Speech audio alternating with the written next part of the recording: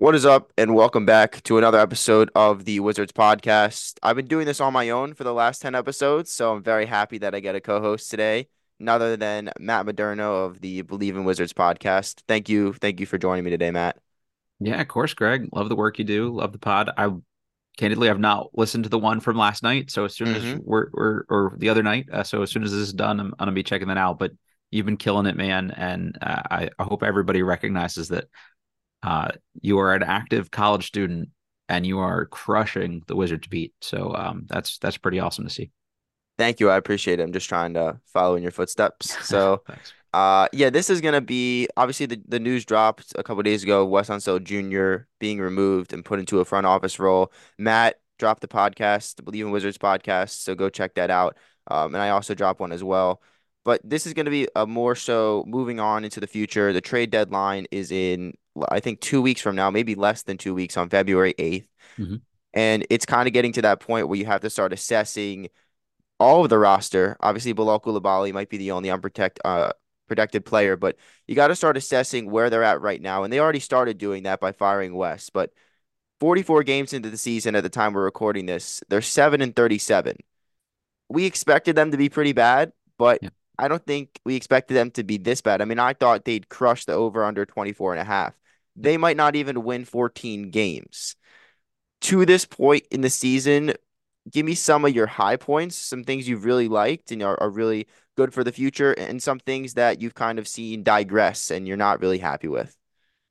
Yeah, I mean, I think honestly, high point's been Denny's development. High point's been Gafford's development. I think he's been mostly better. I know people are still seemingly pretty mixed on Gafford. I think the addition of Bagley's been a high point, and that's like kind of it. I don't have like a whole lot of other like really great stuff. I think Koulibaly's initial like him coming out of the gates was pretty strong, and that was cool to see.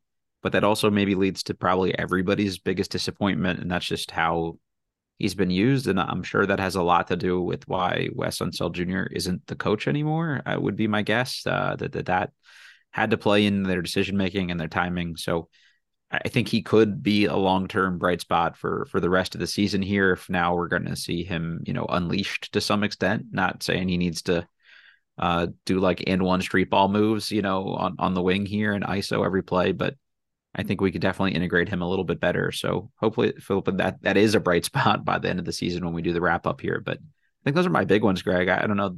There were specific games here or there where it was kind of gutting and uh, they blew a couple big leads and stuff like that. That's been tough to swallow. But I think from a macro sense, that's kind of where I'd go.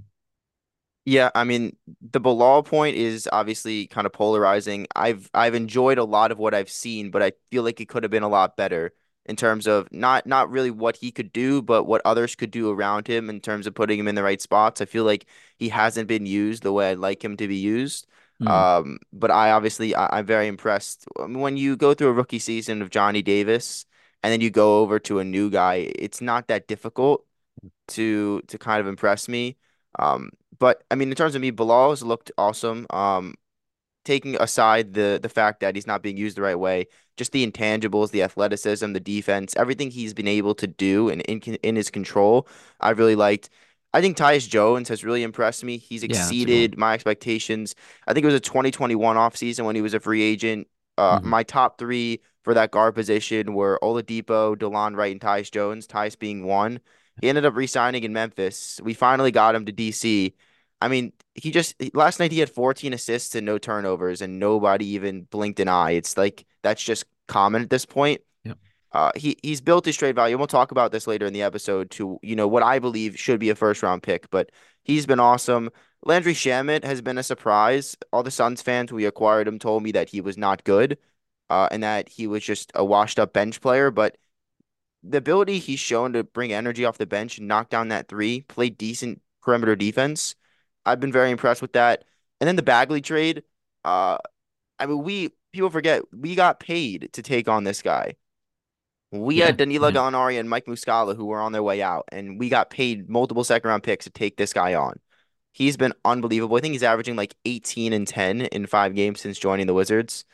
He's been awesome. I mean, the fact that we're the second worst team, I guess, is kind of a high and low point. you don't want to be in that 8 to 9 range like we are every Right. year. You want it to bottom out. And the fact that we have bottomed out and we are really doing this, I mean it's nice. Obviously, you don't like watching the losses, but we could be the Raptors or the Hawks that are going nowhere and we're at the bottom. So, But we're finally not in that sort of lower middle tier, which is nice. You don't want to be that group for long. If it happens one year because of injuries or where you are in the stage of your rebuild, so be it. But when you try and end up in that range, that's what's really tough. So yeah, at least they're bottoming out. I think just the whole approach has been good to see. I think you're totally right on Tyus. He's been better than I expected. I still don't think he's like a long-term starting point guard in the NBA personally, but could he be situationally or for the right team? Sure. And I hope somebody feels that way as well. But that's really going to be an interesting one to see. You mentioned Johnny Davis. That's got to be another big disappointment here too. I guess if you don't have like huge expectations for someone and they don't meet them, is that really that disappointing? But I, I'll be honest, like I've been pretty vocal about this will be a solid rotation player, and that it seems like that ship may have sailed at this point, which is pretty discouraging for him, us, the organization, everybody. He just looks kind of sad on the bench now, and you just kind of hate to see that. do you do you think that after the deadline we'll kind of start to see a little bit more of them after some of these guys get moved, or are you kind of done?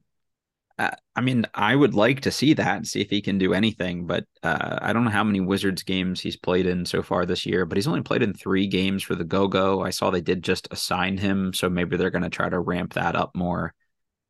By all accounts, it's been more injury related this year than anything, but they're always kind of weird injuries, like a forearm sprain or a wrist sprain or an elbow sprain or whatever they are. It just seems kind of, I don't know. Something smells a little fishy with that. I don't know if they were trying to give him a break to mentally reset while they retooled the jumper, but we've seen like 5 different jump shot forms at this point, so maybe more. So I don't know what they're doing there. I think it would be helpful just to know like one, what they think is really going on, and two, what the plan is to address it. Like if I were him, I'd be doing some player media interview and just being like, "Hey man, I've been hurt," or like something. The fact that we've heard nothing from him or the Wizards about his status at all is just bizarre, and it doesn't surprise me given that they're kind of like I don't know, focused on controlling their own narrative. So it must not be a good sign that we're not hearing anything. But I hope for his sake that it's not like something serious. It's just little ticky tack injuries, and maybe he can make a second half revival or something like that. Yeah, it's definitely weird. I mean, like sometimes you see first round picks get sent to the G League and you don't really hear about them that entire year. The Spurs are notorious for that. They'll draft guys and you won't hear about them until year 3 when they become really good players. Mm-hmm. We've heard absolutely nothing from Johnny Davis, and he seems like a pretty quiet and shy person in general. Yeah. So I like the personality. It's not like it's jumping off the table or he's doing anything extra. And I guess that's kind of a good thing. If he's not getting playing time, you don't want him going to the media and making a scene about it. But it is kind of sad when you see a guy like that just kind of be there, like as if there's not really any life to Johnny Davis right now from what I've seen Mm-hmm. on the bench. Yeah. And I hope post deadline the minutes open because we do have a log jam at guard, but that is definitely a low point of this season. Another one I had was Poole. It's weird. There's people on Twitter that love players like Kuzma and Denny and Jordan Poole, and that's great. But there's also those people that if you say one bad thing about them, they fully attack you. I know you know exactly what I'm talking Yeah. about. Sounds familiar. There's been a couple of Jordan Poole fans that have been in my comments for the last like 3 weeks. If I even utter his name and right next to it isn't the words amazing or terrific, Yeah. You're they getting fully come crushed. at me. If you like a guy and you're like a person that roots for specific players, they're not always going to do good.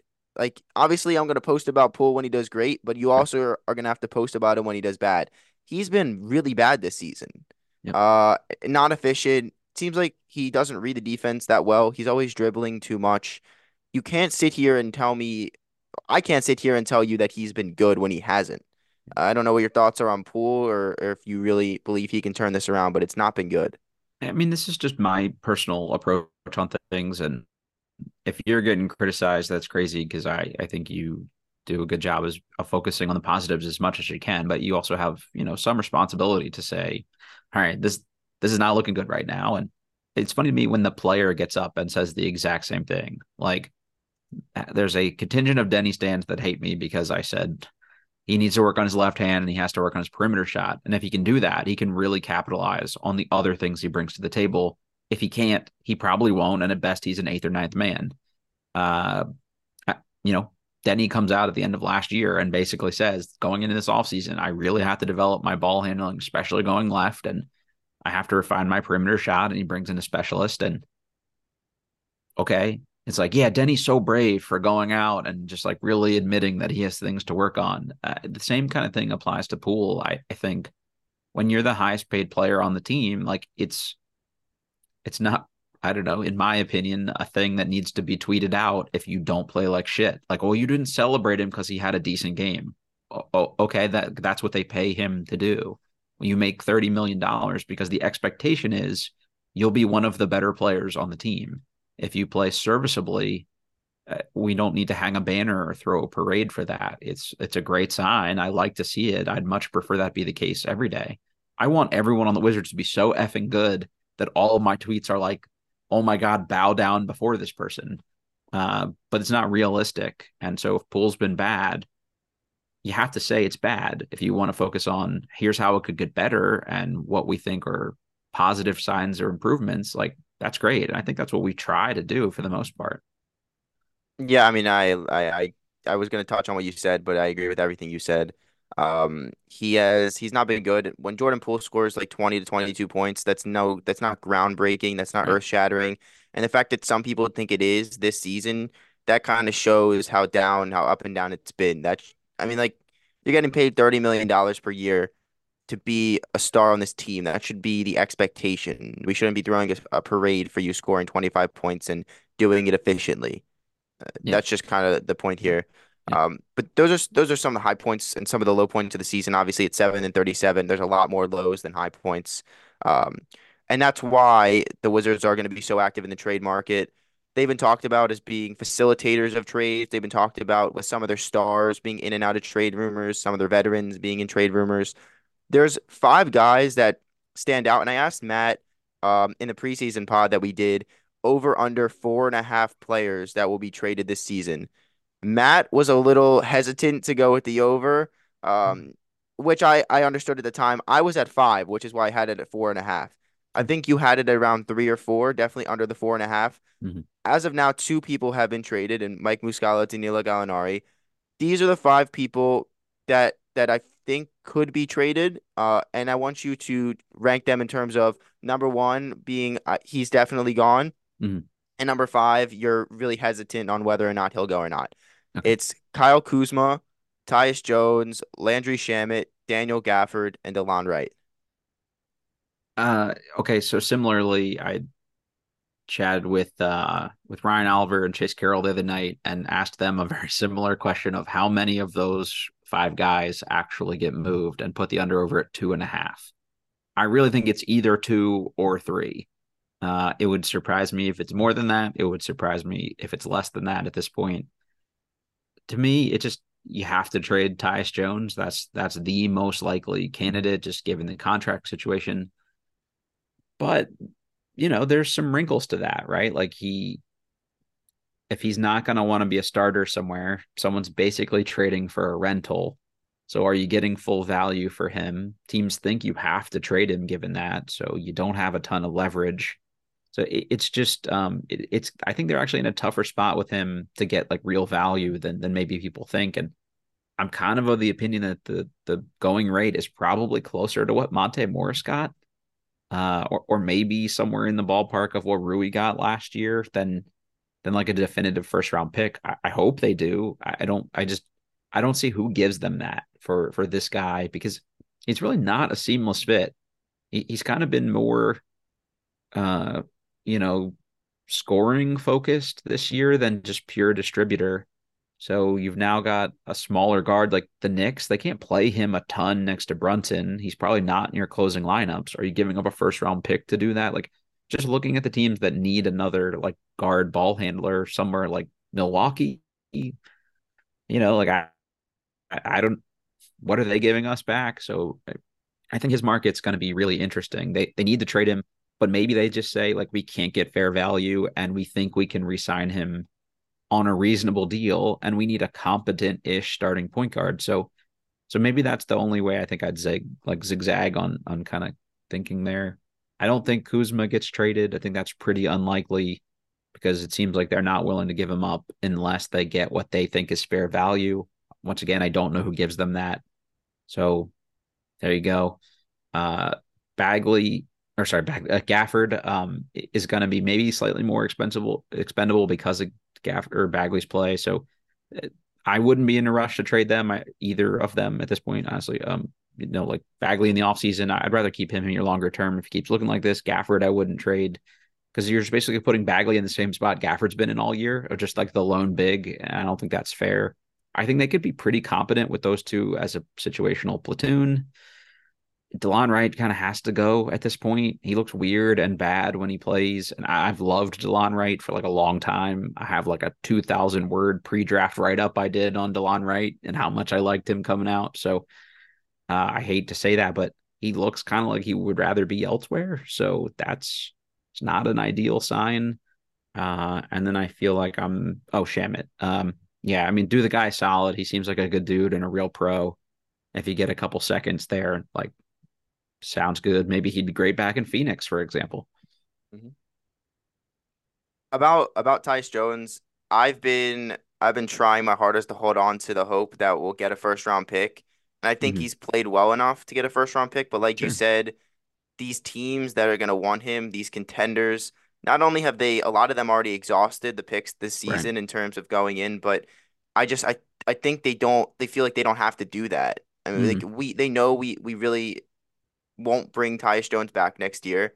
Yep. And we really need to trade him and try to get as much value now. And they know that they don't have to necessarily give up a first round pick. And like you said, his deal being expiring, you're basically, do you want to give up a first round pick for a rental for like 30 to 40 games? Right. I don't know. I feel like that tanks his value a little bit. It makes it better for us to trade him because he won't be back anyway. So obviously you want to get what you can, but that also hinders you because these teams know that you kind of got to move him now or never. And I'm not going to give you what you want. I'm going to give you a couple seconds. If we get a couple second round picks, that's fine. Obviously, I don't view Tyus as the long term answer here. I'd prefer Yeah. my Same. backcourt to not have an average height of 6 foot. That's Yeah. just me. Not ideal. Um, Yeah. but and especially in a draft, you know a lot more about the draft than me, but I feel like this is a decent draft for guards, especially point guards in the top 5 or 6. Hmm. Rob Gets to be. Dillingham, Ron Holland, a bunch of guys like that.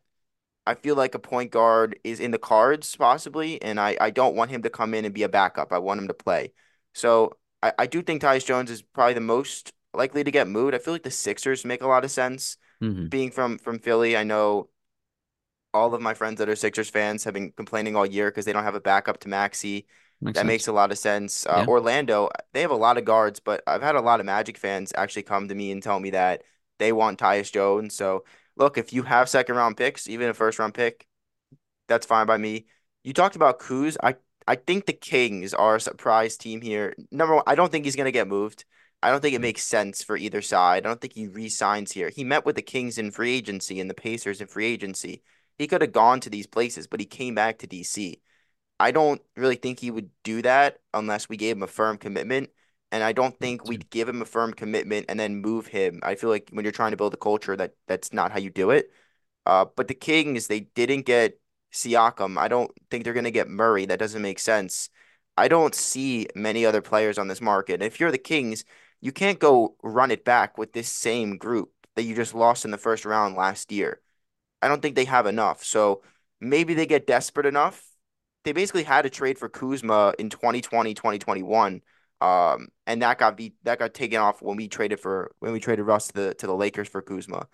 So I think the Kings are definitely a sneaky place for Kuz, but I also don't think he gets moved on with you. I know you have your bet with Riley about Kuz not getting moved on with you on that one. Um, Glad somebody's got my back here, Greg. Thank you. yeah, are you is which charity are you donating the money to? Uh, we're gonna do the Allied Animals Rescue Foundation. They're based out of Baltimore, and they foster and then basically rehab sick or injured animals in the greater Mhm. Baltimore, DC metro area. So Yeah. that's where Put one me of our cats came from. So there you go. put me down. I'll throw 50 as well. If Kuz doesn't get moved, I'll also donate 50. I'm There with you you. go. Let's go, Greg. Yeah, it's a great cause, obviously. Gotcha. And then like you mentioned, Daniel Gafford, I would honestly put him at two right behind Tyus. I you know me, I love Gaff. Sure. I was on the Gaff train when he was in Chicago before he traded for him. Yep. I so love playing him or watching him play, but it seems like it's kind of I don't really know where this goes from here because I don't think the team views him as a long-term answer at center. Hmm. He's in the first year of a 3-year deal. It's a pretty team-friendly contract, a good contract to move. A team like the Houston Rockets makes so much sense. They don't have a backup to Şengün. I mean, Jacques Landale is not the answer. He's on a decent Yeah. deal. I think he's making 8 million. So Yeah. you can kind of match those salaries. They have so many picks that they can Hmm. attach. I honestly think he might have a little more value than Tyus just because of his contract, because of what he could provide defensively to a lot of I these totally teams. agree with you, by the way. Yeah, I think that makes sense. So I think he gets moved. I don't want him to get moved. He's in the same boat as Kuz. I don't think it makes too much sense. I think you can offload him at a later date. I like what we have with him and Bagley. Hmm. And like you said, if you move Gafford, you're just making Bagley what Gafford was with Muscala and Yeah. Gallinari. Who are you going to have? John Butler Jr., who I think could be great, but he's not great now. Are you going to have him and Baldwin Jr. backing him up? I don't think that's viable.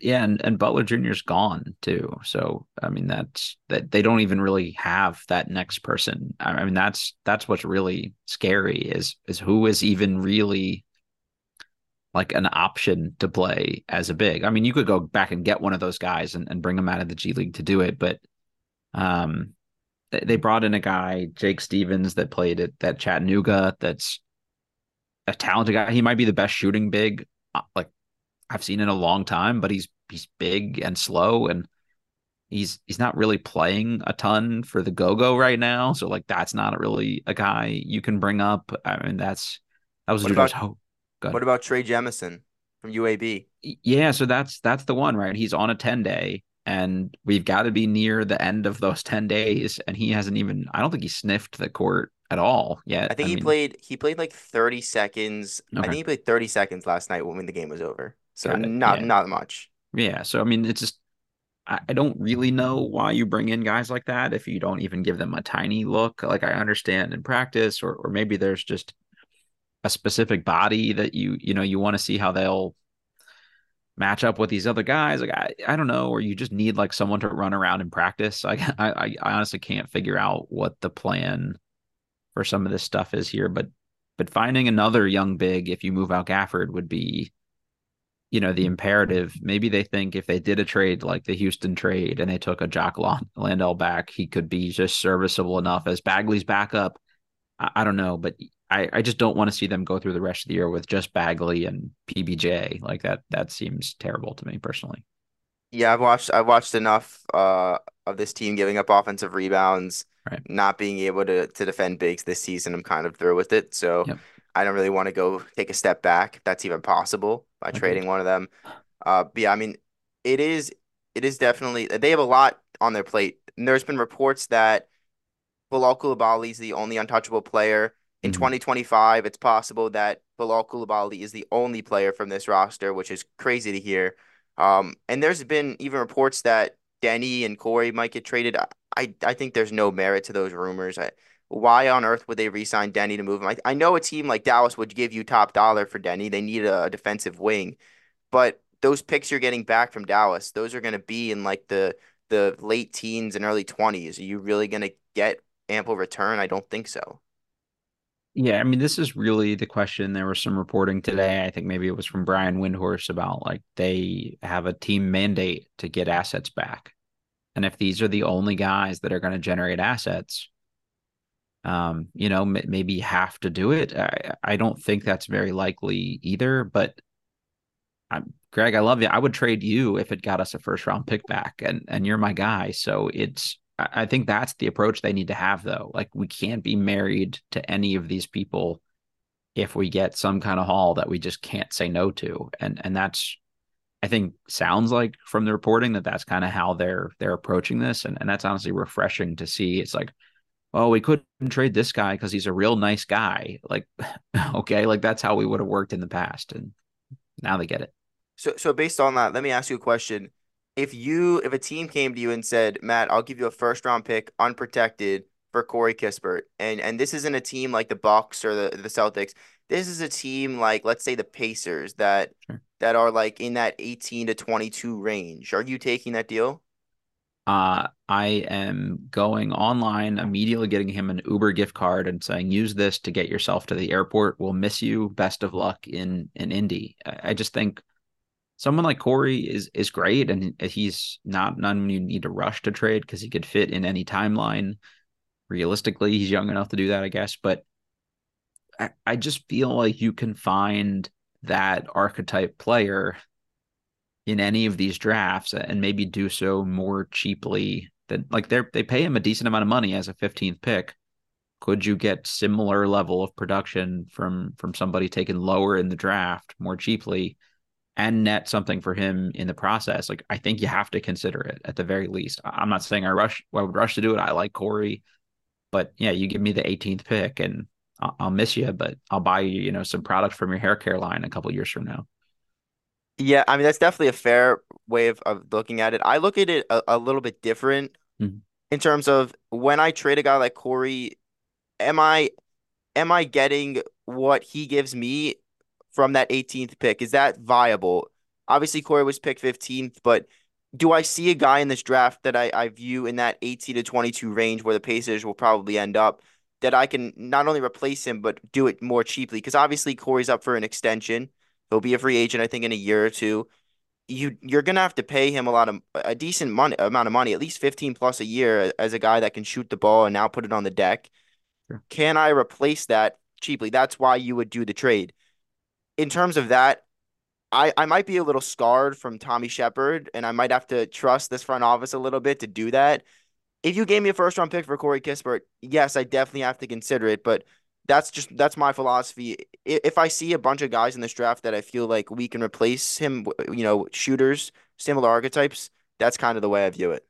So I think that's a fair way to look at it. And my only rebuttal to that would be if you trade Corey for the 18th pick, you're not then looking at that 18th pick as a way to draft a replacement for Corey. It would be, could I use my 35th pick to get 80% of what Corey is potentially?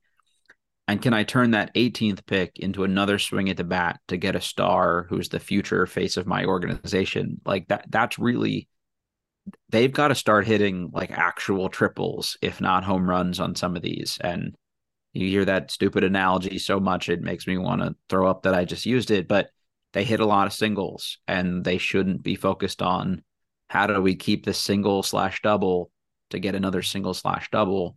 It's like, let's take huge cuts. And if we strike out on some of them, so be it. But we're going to hit one of them eventually. And that's really what they need. They need to have guys to put Bleav with that you can say these are the dudes that are now untradeable, and they don't have enough ways to do that. So if Corey gets you a chance at it, I think you have to consider it. That's all.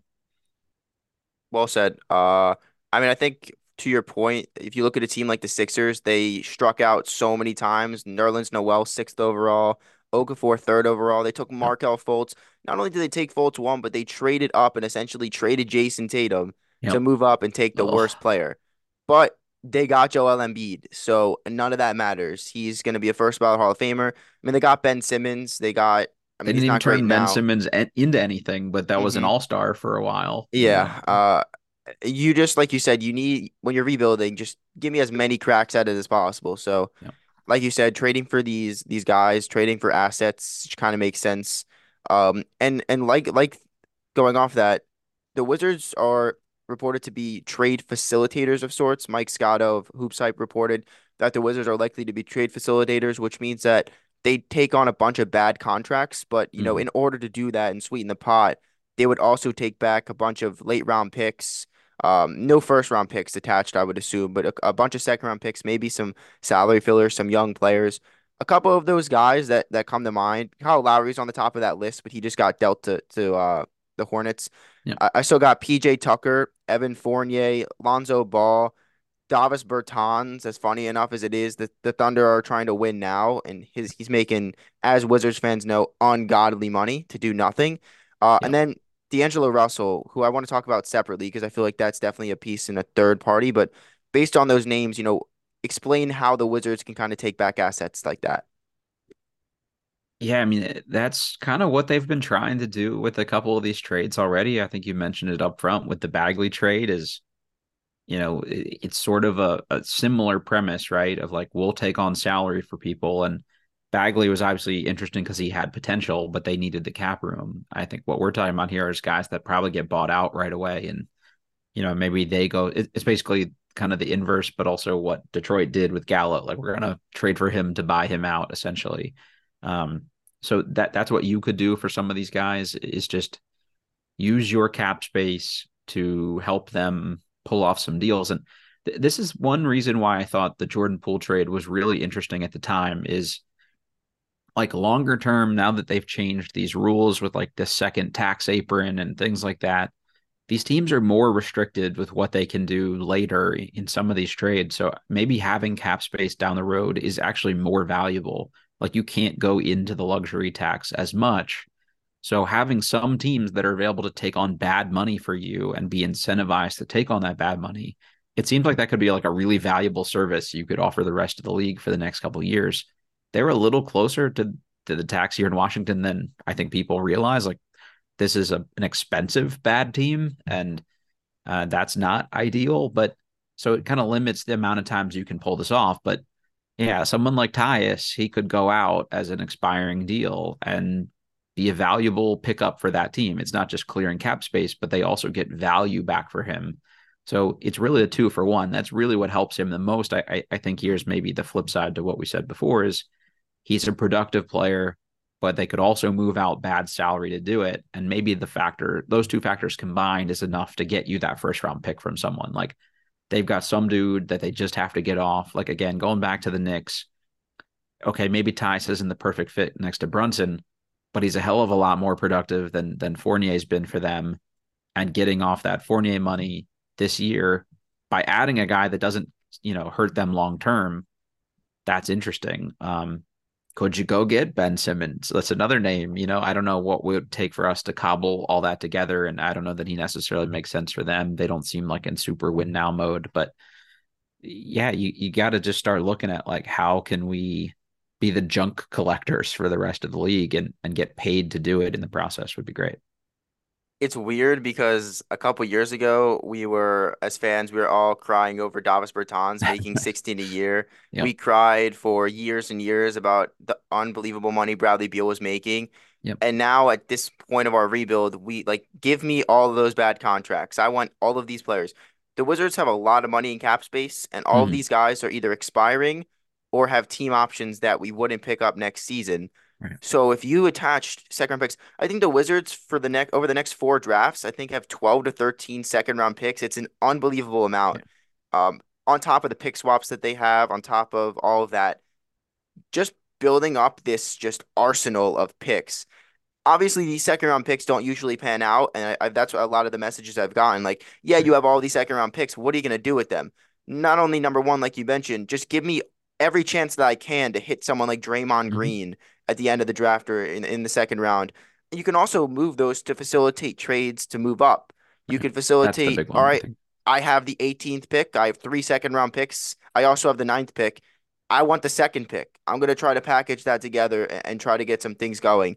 And it also helps out in terms of trades. Like you see, when we're on the reverse side of this and we are trying to offload bad contracts and get back players to try to win, those second round picks kind of facilitate those moves as well to entice those bad teams.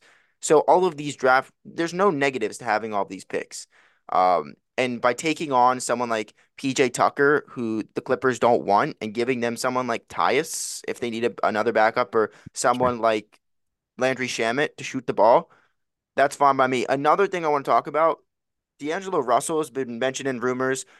The Lakers and the Hawks kind of seem like they want to do this Dejounte Murray trade, but there's just not it's not working salary wise. Mhm. They need a third team to facilitate and take Yeah. on D'Angelo Russell. I'm not sure how much he's making. I know it's a lot. Give me D'Angelo Russell. We have a lot of cap space. you give me, I mean, I would assume to take it on, we would get decent return. We're not just going to take this guy for free. Yeah. I don't know what you think we could get in terms of taking on like a big salary like that to facilitate a deal, but I think it could be decent. I think the complication here is how much money he makes and how much of that we could offset. So how many of these guys do we have to send out to hit this kind of number back? And I haven't trade machined any of this or anything, so I don't want to speculate what would, Oh, work deal wise or whatever. But he makes a lot of money. yeah, 18 a year.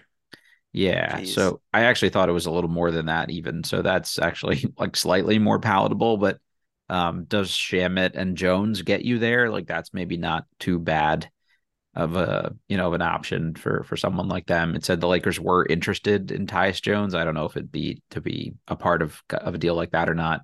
I think selfishly, if I had to watch D'Angelo Russell and Jordan Poole as the backup, I'd walk off my second floor balcony here. But you got to do what you got to do for the long term future of the team. And if they're like unwatchable this year, well, they're already unwatchable this year for most normal people. So be it.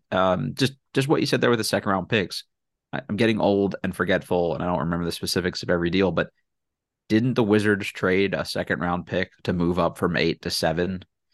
So Yeah, even if that it's yeah, yeah, they don't have their own pick this year. right. So The even if second. you're just giving up a second round pick to move up one spot to ensure you get your guy, that's worth it. Like I think as fans, we look at it as like, all right, well, if we don't take our guy at 8, we'll take whoever was slotted for 9 on the best available list. But these teams are really keyed in on like a couple guys. And if your dude is there and you need to ensure you go get him so someone else doesn't jump you to do it, I'm always cool with doing that. So if that's all these second round picks do for you longer term is just like ensure that you can kind of make some of these like minimal moves, even seemingly like going from 8 to 7 doesn't seem like it should be much. But if it facilitates that, then I'll take all of them, please. Exactly. I don't see downside to racking up all of these picks. And I think that's what they're gonna do. Yeah. I mean, I think it was last year they legitimately did nothing. They made that Rui trade for Kendrick Mm, Nunn, one of the worst trades I've ever seen. They made that, I think, in like mid-January, and everyone was like, okay, like this is setting it up for the deadline because at that point they had won a couple. I think they were like 27 and 31 or something. They were not mm, good, but they weren't out of it. yeah. And Tommy Shepard came out and said, "We're gonna go for this thing." And I said, "There's no way. You're not serious. This Right. team is not good. They're not winning anything." But he said it, so I was like, "Okay." He did nothing. Yeah. It was the quietest, most dead deadline I've seen, and I think this season is gonna make up for that and then some. I personally think a lot of these guys are gonna get moved, and that's a factor of it. But you also have to consider after that so much playing time will now be open. And I don't think people are realizing that. For a guy like Johnny Davis who can't even sniff the floor, there's going to be at least two or three guards that are moved. He should be in the rotation. I was hopeful Ryan Rollins could be in the rotation. We know Yeah. we know what happened there. I was very high on him, but that just means Jared Butler Jr. has been killing it with the go-go, has a Yeah. shot at it. Yeah. All of these guys that I'm excited to watch will have that shot. Who's that player? It could be a guy that's on the two-way contract with the go-go, a guy like Johnny Davis. Who's the player that you're most excited to watch in an increased role post deadline?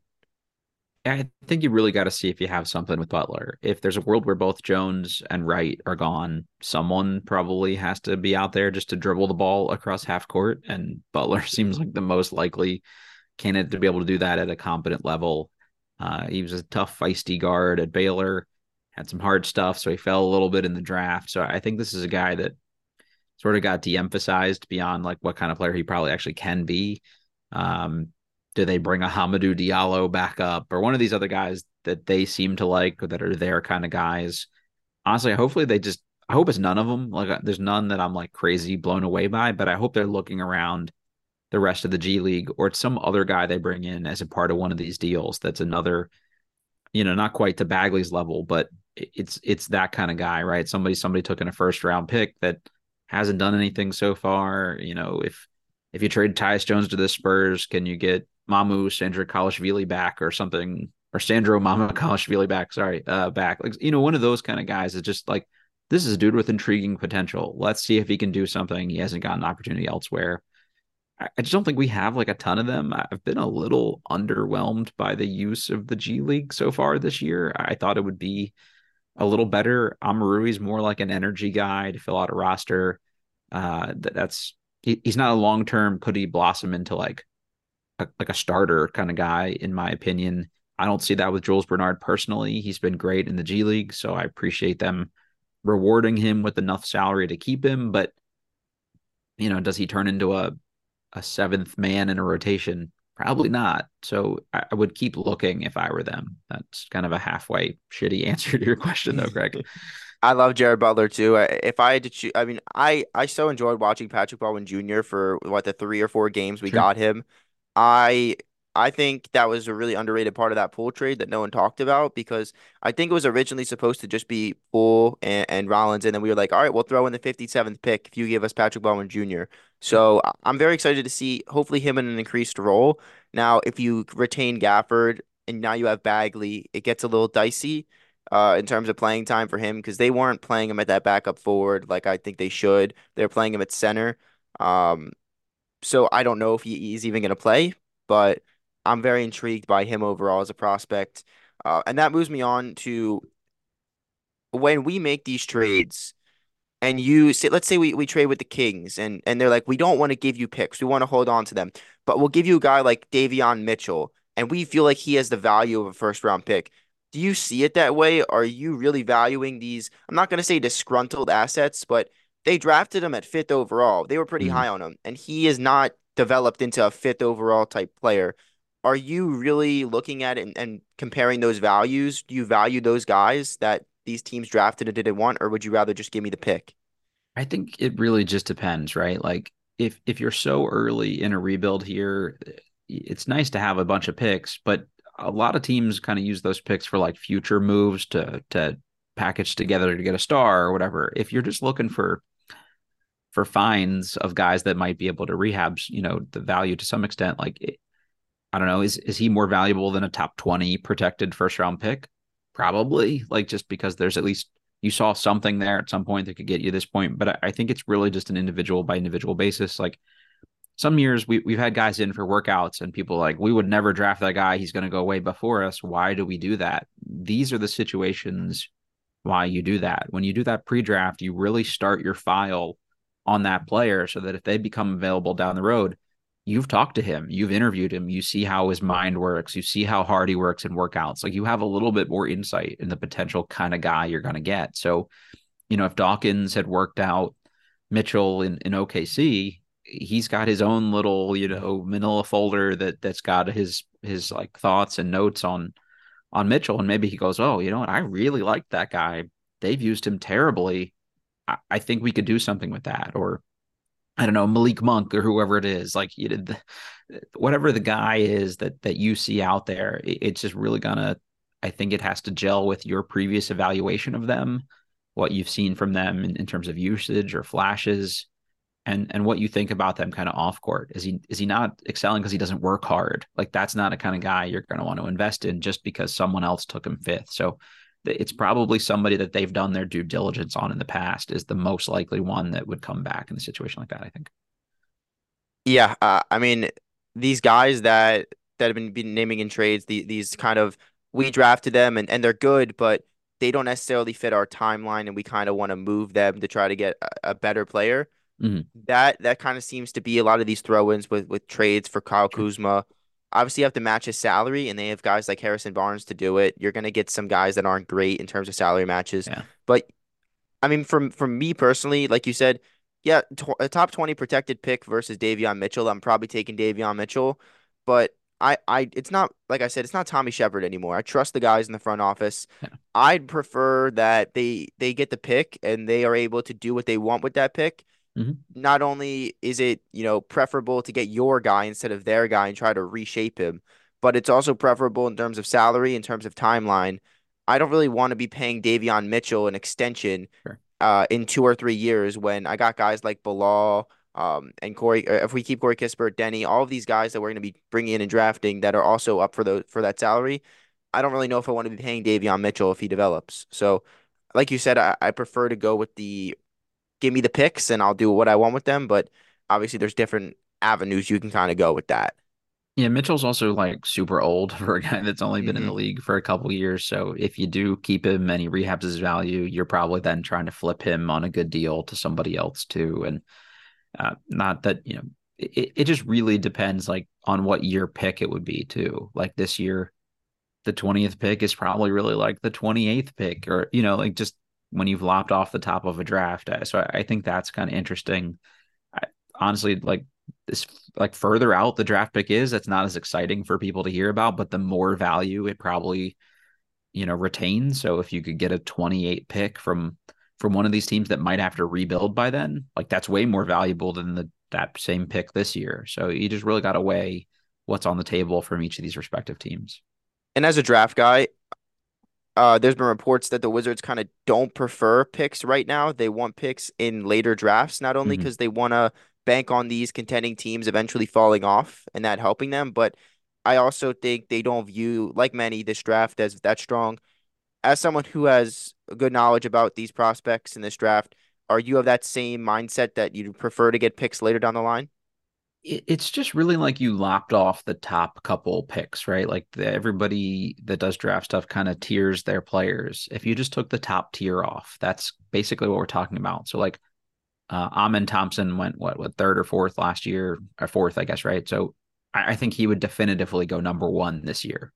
So there's no Chet, there's no Scoot, there's no Brandon Miller. Like that's really kind of where we're getting to is the top 4 or 5, maybe 6 picks from last year's draft would all be definitive number ones this year. I think Bilal would go definitively number one if he had stuck around in France for another year. So I still think that people are going to find really good dudes. It's just a little more speculative.